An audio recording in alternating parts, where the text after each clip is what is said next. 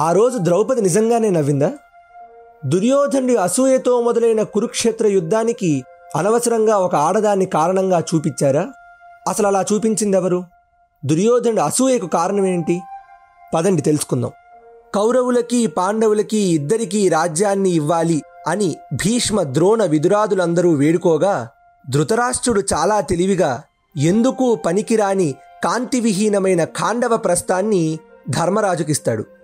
ధర్మరాజు తన యొక్క expertise and స్కిల్తో అటువంటి పనికిరాని ఖాండవ ప్రస్థాన్ని కూడా ఒక వైభవోపేతమైన సామ్రాజ్యంగా మార్చి ఇంద్రప్రస్థము అనే నగరాన్ని తన రాజ్యానికి క్యాపిటల్గా చేసుకుంటాడు. అంతేకాదండోయ్, అప్పటి వరకు చరిత్రలో చాలా కొద్ది మంది మాత్రమే నిర్విఘ్నంగా పూర్తి చేసిన రాజసూయము అనే ఒక యాగాన్ని పూర్తి చేసి సామ్రాట్టు అనే పదవిని పొందుతాడు ధర్మరాజు. ఆ రాజసూయ యాగానికి ప్రపంచం నలుమూలల నుంచి కూడా దేవతలు, ఋషులు, అనేక మంది రాజులు కూడా వస్తారు. అలాగే కౌరవులు కూడా వచ్చారు.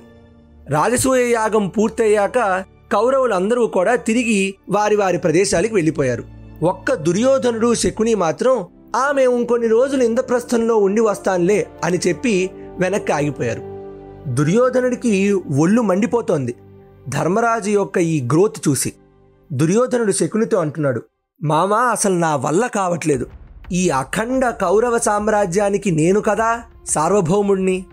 ఏదో ఏడుస్తారులే అని చెప్పి ఒక పనికిమాలిన ఖాండవ ప్రస్థాన్ని ధర్మరాజుకి వాళ్ళ తమ్ముళ్ళకి ఇస్తే ఈరోజు ఈ ధర్మరాజు దీన్ని ఇంత ఒక వైభవోపేతమైన సామ్రాజ్యంగా మార్చి అసలు ఇంత కష్టమైన రాజసూయ యాగాన్ని కూడా నిర్విఘ్నంగా పూర్తి చేశాడు. అసలు ఇదంతా కాదు, ఈ యాగానికి వచ్చిన రాజులందరూ ఇస్తున్న బహుమతులన్నింటినీ కూడా నేనే ధర్మరాజుకు ప్రతినిధిగా స్వీకరించాను. అవన్నీ చూసి అసలు నా వల్ల కావటం లేదు. ఈ యాగం నిర్విఘ్నంగా పూర్తి చేసినందుకు రాక్షస శిల్పి అయిన మయుడు ఒక వైభవోపేతమైన మయసభను ఈ పాండుకుమారులకు గిఫ్ట్గా ఇచ్చేశాడు. నేను కదా సార్వభౌముణ్ణి, నాకు కదా రావాల్సిందది. అసలు ఈ మయసభ లోపల నుంచి ఎలా ఉందా అని చెప్పి నేను లోపలికి వెళ్ళాను సభలోకి. నేను సార్వభౌముణ్ణి కదా, రక్షక భటులు ఎవరూ కూడా నన్ను ఆపలేదు. అసలు ఆ సభ లోపల శకుని మామ లోపలంతా కూడా ఒక మాయాజాలంలా ఉంది. ఒక చోట తలుపు అనుకుని లోపలికి వెళ్ళాను, అది గోడ అయిపోయింది. ఒక చోట గోడ అనుకున్నాను, అది తలుపులా మారింది. అసలు సభ మధ్యలో నడుస్తుంటే ఒక రత్నాలతో ఉన్న రెడ్ కార్పెట్ ఉంటే దాని మీద నడుస్తూ వెళ్ళాను. అది రెడ్ కార్పెట్ కాదు, ఒక సరస్సు. అందులో వెంటనే కాలు జారి పడ్డాను నేను. అసలు బుద్ధున్నోడు ఎవడైనా సరే సభ మధ్యలో సరస్సును పెడతాడా? వాడు పెట్టాడు. సర్లే, ఎవడూ చూడలేదు కదా అని వెంటనే ఆ తడిసిన బట్టలతో నేను లెగుద్దాం అనుకుంటే వెంటనే అక్కడికి వచ్చిన వృకోదరుడు నన్ను చూసి భీభత్సంగా పరిహసించాడు. ఒళ్ళు మండిపోయింది నాకు. అది చాలదన్నట్టు వృకోదరుడితో పాటు వచ్చిన భీమ, అర్జున, నకుల, సహదేవులు నలుగురు కూడా నన్ను చూసి పరిహసించారు. నా అదృష్టం, బతికిపోయాను. అక్కడ ఆడవాళ్ళు ఎవరూ కూడా లేరు. ఇంకా ఆడవాళ్ళు ఉండుంటే నా పరిస్థితి ఏమై ఉండేది? ఆ తటాకం నుంచి బయటికి రావడానికి నానా అవస్థలు పడ్డాను శకుని మామ నేను. అప్పటికే ధర్మరాజు అంత చేశాడు, ఇంత సాధించాడని నాకు ఒళ్ళు మండిపోతోందా? అలాంటిది అక్కడికి నన్ను చూసి నవ్వుతున్న భీమార్జున, నకుల, సహదేవుల్ని మందలించడానికి ధర్మరాజు వచ్చాడు. ఈ అతి మంచితనం చూసి నాకు ఇంకా ఒళ్ళు మండిపోయింది. నాకు కొత్త బట్టలు ఇచ్చి నన్ను క్షమించమని వేడుకొని వెంటనే లోపలికి పట్టుకెళ్లాడు ధర్మరాజు.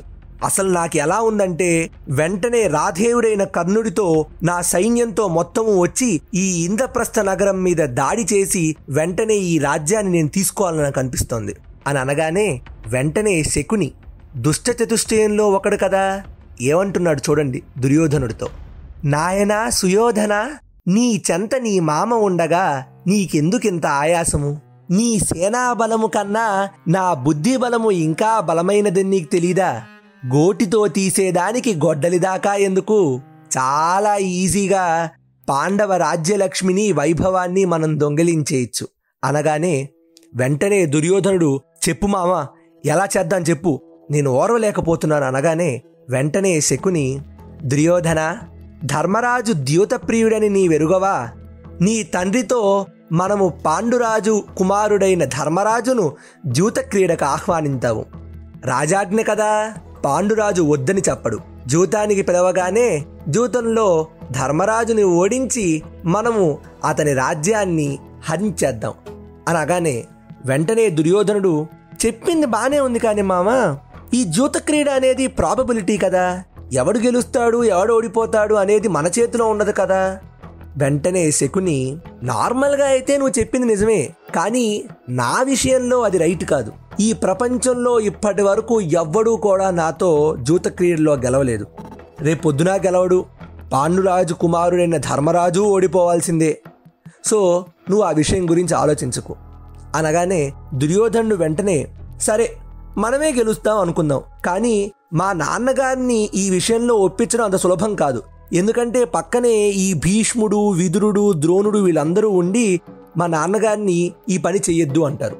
శకుని వెంటనే, అది రైటే, మీ నాన్నగారు వాళ్ళందరూ కూడా ప్రజాదరణ పొందిన వాళ్ళు కదా, వాళ్ళ మాటను అంటే మళ్ళీ నా గురించి జనాలు ఏమనుకుంటారో అని అనుకుంటాడు.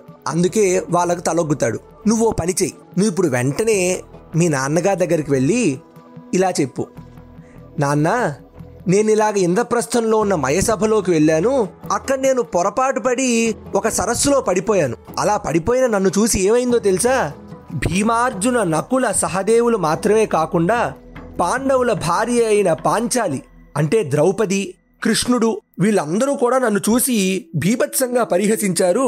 నా దీనావస్థను చూసి ఎవ్వరూ కూడా నాకు సహాయం చేయలేదు అని చెప్పు. వెంటనే మీ నాన్నగారికి కూడా రోషం హెచ్చుతుంది. ఇక మీ నాన్నగారే చూసుకుంటారు ఏదైనా సరే.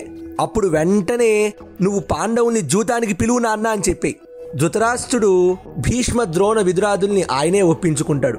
నీకు అనవసరం. ఇలా శకుని చెప్పమన్న అబద్ధాలన్నింటినీ కూడా దుర్యోధనుడు వెళ్ళి ధృతరాష్ట్రుడికి చెప్పగానే అనుకున్నట్టుగానే ధృతరాష్ట్రుడికి కూడా కోపం హెచ్చింది. నా కొడుకుని ఇంత అవమానిస్తారా? వెంటనే నాయనా దుర్యోధన నీకేం కావాలి చెప్పు అని అనగానే దుర్యోధనుడు కూడా, ఏమీ వద్దు నాన్న, ఆ పాండవులందరినీ కూడా ఒకసారి ద్యూతానికి పిలువు, జూతం ఆడదాం, వాళ్ళు గొప్పో మనం గొప్పో చూసుకుందాం అనగానే ఈయన కూడా వెంటనే సరే అంటాడు. ధృతరాష్ట్రుడు పుట్టుగుడ్డివాడు, అంటే కేవలం ఫిజికల్గానే చూడలేకపోవడం కాదు, డిసిషన్ మేకింగ్లో కూడా హీఈస్ బ్లైండ్ అనమాట. కొడుకు మీద మమకారంతో వాడు నిజం చెప్తున్నాడా అబద్ధం చెప్తున్నాడా, సరే నిజమే చెప్పాడు అనుకుందాం, అయినా సరే వాడు ఏం కోరుకుంటున్నాడు అనేది కూడా ఆలోచించకుండా, కాన్సిక్వెన్సెస్ ఆలోచించకుండా సరే అంటాడు ధృతరాష్ట్రుడు. అలా ఆ ఒక్కరోజు శకుని చెప్పమన్న అబద్ధం దుర్యోధనుడు చెప్పినందుకు ధృతరాష్ట్రుడు పాండవుల్ని జూతానికి పిలుస్తాడు. భారతం మొత్తం కూడా ఆ రోజు ఆ సభలో జూతం ఆడడం వల్లే కదా మలుపు తిరిగింది. ఆ రోజు పాండవులు జూతం ఓడిపోతారు, వనవాసం చేస్తారు. కృష్ణుడు రాయబారానికి వెళ్ళినా కానీ రాజ్యాన్ని తిరిగి ఇవ్వరు కౌరవులు. కురుక్షేత్ర యుద్ధం జరుగుతుంది, కౌరవ నాశనం జరుగుతుంది. ఇదంతటికీ కారణం ఎవరు? దుర్యోధనుని అసూయ, దుర్యోధనుని శకుని చెప్పమన్న అబద్ధము. అంతేకాని ద్రౌపది యొక్క నవ్వు కాదు. అసలు అక్కడ ద్రౌపది లేనే లేదు. మరి మనం జరిగిన నిజాన్ని నమ్మాలా, దుర్యోధనుడితో శకుని చెప్పమన్న అబద్ధాన్ని నమ్మాలా? ద్రౌపది నవ్వడం వల్లే కురుక్షేత్ర యుద్ధం జరిగిందిరా అని ఒక ఆడదాన్ని యుద్ధానికి కారణంగా చూపించే వాళ్ళందరినీ కూడా ఇక్కడ కింద ట్యాగ్ చేసి, బాబాయ్ ఇది అసలు కథ అని చెప్పండి. ఇది ఇవాల్టి ఇతిహాసం విత్ దర్హాస్. మరుసటి రోజు మరో కథతో మళ్ళీ కలుద్దాం. అప్పటి వరకు stay tune to chai biscuit.